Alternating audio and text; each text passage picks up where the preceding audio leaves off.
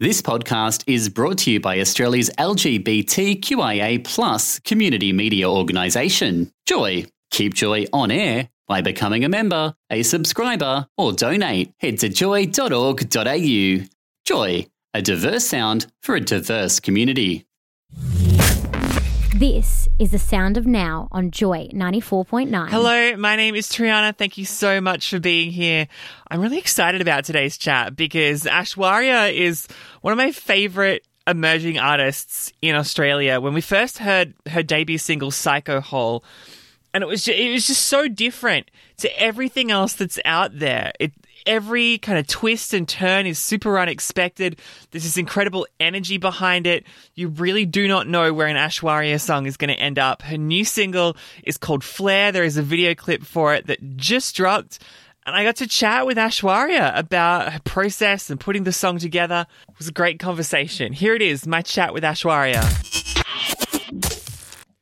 Hey ASHWARYA, and so nice to meet you. I'm such a fan of what you do. It's so cool to chat with you. Me too. Thank you. And thank you for all the support that, you've given me since the beginning, from Psycho Hole till now. I really appreciate it. Oh, that's my absolute pleasure. This new song, Flare, congratulations. The drama, the tension, the unpredictability. Talk me through Flare and where it came about. I think Flare was one of those songs that came out pretty unexpected. I started writing it after the EP was finished, and we were in the studio. It was me, Jared Rogers, and Lucian Blomkamp, and we were just jamming on ideas.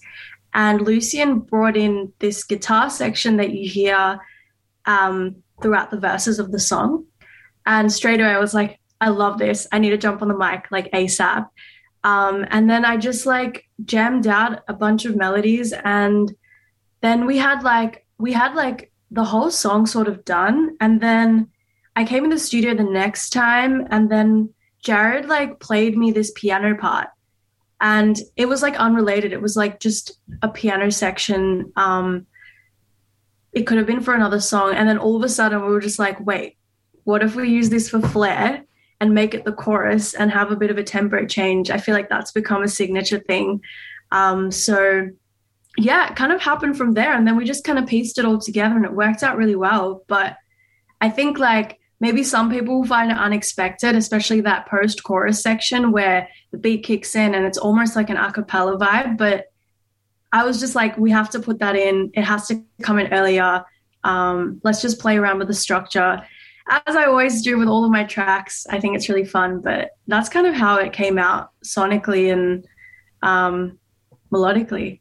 I'm glad that you mentioned the tempo switch and playing around with the structure, because that traditional pop structure of a song is not something that it feels like you rely on in any of your songs. It often feels like it's two different songs that have been sticky taped together, and I love that. Where did that originate from? Was that from that same idea of kicking around in the studio? Yeah, I think Psycho Hole was the catalyst for all of those ideas to push forward and try and experiment with different melodies and sticking things together, because at the time, that was probably the first song that I felt so confident with in putting out as my first single. And I think because of the response as well, it kind of just it added more value to it just solidified the fact that, what I'm doing it's not crazy. It's people do connect with it. And I guess from there on, every song that I wrote after that, I always had something in the back of my mind saying, there's no harm in trying different things, and doesn't necessarily have to be a typical pop structure where it's verse, pre-chorus. I think Psycho was the catalyst for that. So what do you rely on? If you're not relying on that traditional pop structure, as we say, what is it that you rely on that is kind of the constant and the standard in your music?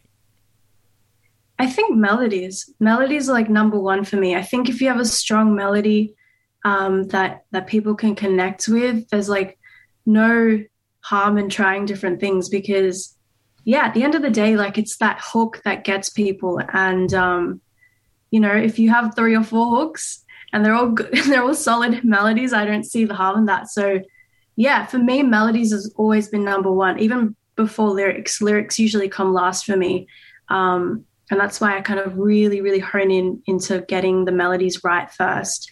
And then when I'm happy with them, I kind of progress to the next steps. So you've probably got like a whole like recording notes, like your voice notes on your phone must just be you being like, na, na, na, na, na, na, with no lyrics at all. Yeah, I've got, the funny thing is that when I jam, I actually sing with lyrics.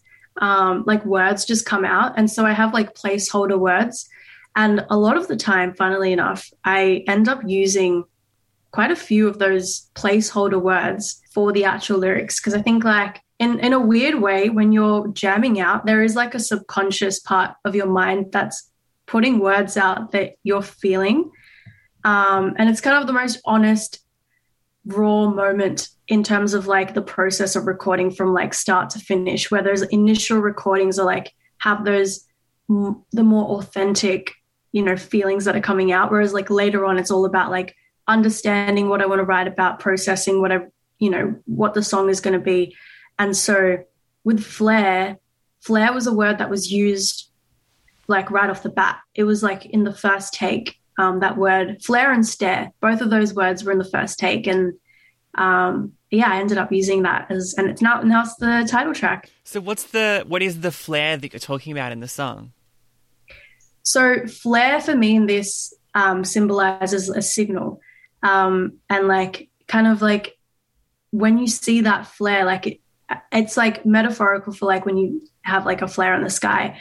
It's like when someone is like signaling to you that whatever they like you or that they have feelings for you, and you're waiting for that constantly throughout the song for that flare, so you can let all your feelings out. And that's kind of why it's the last line in the pre-chorus, because then the chorus is this massive release of emotions where you sort of let go of everything. And I think that's why I wanted to play with that tension of like back and forth of like having this super tensive verses and then soaring chorus. So it feels like you've like just like everything's led up to this moment, and now that you've seen the flare, you can go ahead and let your heart out. It's such a clever thing, the way that like the kind of ticking clock sounds in the verse and the sudden like doof, doof, kicks in, and that adds to it. And then you're right, it is that total release on the chorus. I'm obsessed with this song. It's so good. The music video we need to talk about as well, because that just dropped a couple hours ago, like 8 a.m. this morning. Congrats on getting through a music video and not having a flare lit. And the song's called Flare. It's a big achievement. Thank you. I mean, it would have been illegal, and if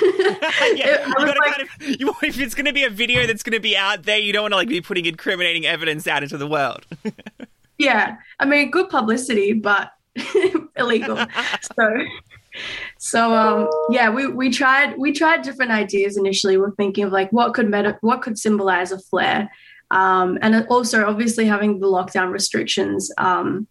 We had to always, like all the videos I've put out so far, we've tried to put out whatever idea or vision we had, and then sort of like use what resources we have in lockdown. So the video was a really cool process, actually. One of my good friends, Charles Buxton Leslie, we were working on something before, and it didn't work out because of COVID. And then I just hit him up and I was like, hey, so we're in lockdown. Do you want to work on a video? And he was like so down. And then we just spent a lot of FaceTime calls just figuring out like what we need, how we're going to shoot it. And then he directed it just remotely over Zoom. And I had a little setup in my house. It was just like we had a bunch of VHS cameras, and I used like Vaseline on the lens. Oh, it's a classic. It works so well. It makes everything look so dreamy. And I was like rubbing Vaseline on the lens. It was a really fun. I think it was one of the more less intense videos I've done in lockdown. The first two for Psycho and Biryani were so intense, and then this one was more of like all about performing to camera and sort of like making a more of an aesthetic for the song rather than rather than a story. Who had to clean the Vaseline off the lens at the end of the shoot? That was you? Yeah, that was me. It was so chill though. Like, Charles and I get along so well, and he was just so lovely about everything, and we just took a whole bunch of takes, and then by the end of the day we were done. We wrapped up, and then yeah, it was pretty smooth actually. Well, the video clip is sick. The song is sick. Did I read this right in the press release? We're adding Flair to the Nocturnal Hours EP, or? Yeah, I mean, the thing is that we realized that Flair is kind of like, it encapsulates the sonics of like songs like Love Again, but then also has that hard-hitting energy of, Psycho Hole and Coming at Me, where it has the best of both worlds, and it just felt right to add it as a bonus track and just like sum up the EP and kind of finish off this chapter with Flair. It felt right. I don't know. I think there was like something about Flair that felt special, and it felt like it just summed everything up. I mean, while we're on the EP, while we've got a second, Vic Mensa, that's huge. Thank you. Yeah, it was pretty mad. I always knew that I wanted an MC on the track, and we had a section that we just really wanted someone to MC on. And I don't know, I was like writing down ideas of like what, who could be on it. And then I was also writing down like themes of what that section could look like. And then Jared just like hit me up and was like, hey, what do you think of Vic Mensa? And I was like, like, that's a joke. Surely that's a joke. And I was like, okay. Like, I didn't really take it seriously. I just kind of thought it was a bit of like a, far-fetched thing that we just like all would joke about. And then like literally, I think 2 days later, we got confirmation that he got the track. He loves the track and he wants to jump on. And I was just like, my mind just exploded because I did not expect it. And it all happened really quickly, actually.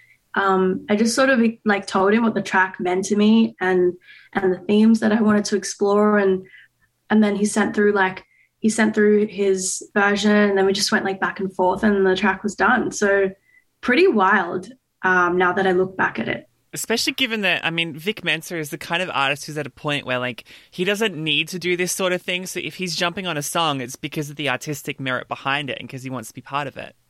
Yeah, I mean, I can't believe it took it was so quick that he even agreed to be on it. Like, it was, I think it was just like a couple of days later, and we were just like, yeah, it's confirmed. And I was like, shit. Oh, sorry. No, you're allowed to say shit. We're on. This is fine. That's our station. That's allowed. That's totally fine.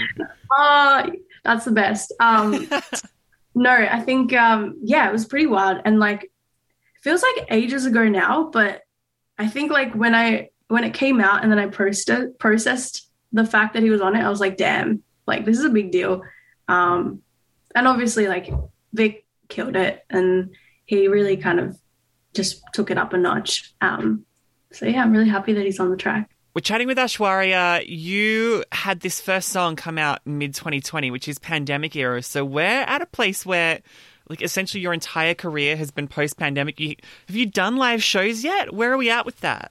I have been lucky enough to do my own show in Melbourne, and so lucky because it was just the week before we went into lockdown. Oh. The Sydney show unfortunately got cancelled, but it's okay. I'm going to definitely make up for it. But I'm doing New Year's Eve on the Hill for New Year's Eve, which is going to be exciting. It's going to be my first festival ever. So that's a really big deal for me. It's huge. But that's probably my number one goal for next year, is just do a whole bunch of live and get out there as much as possible and finally meet the people that have connected with my music.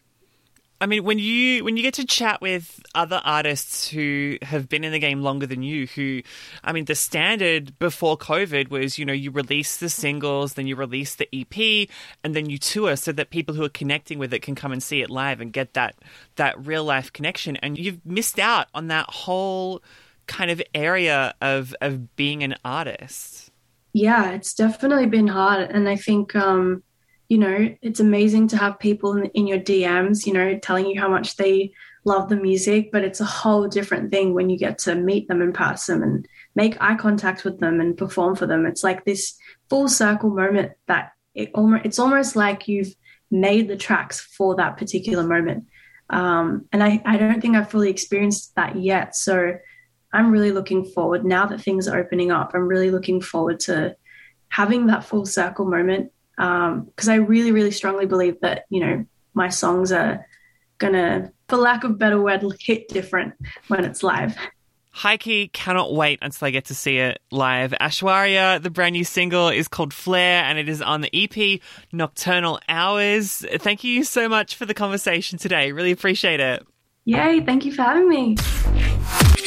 Find the full playlist on the Joy website, joy.org.au/The Sound of Now. If you've enjoyed this episode and you want to support the show, there are a few free, easy ways to do it. First of all, subscribe to the podcast feed in your podcast app of choice.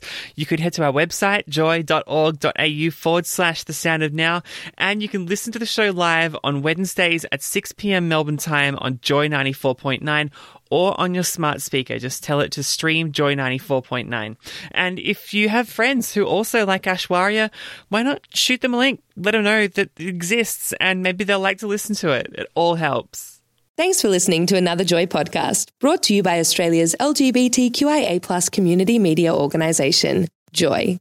Help us keep Joy on air. Head to joy.org.au. Joy, a diverse sound for a diverse community.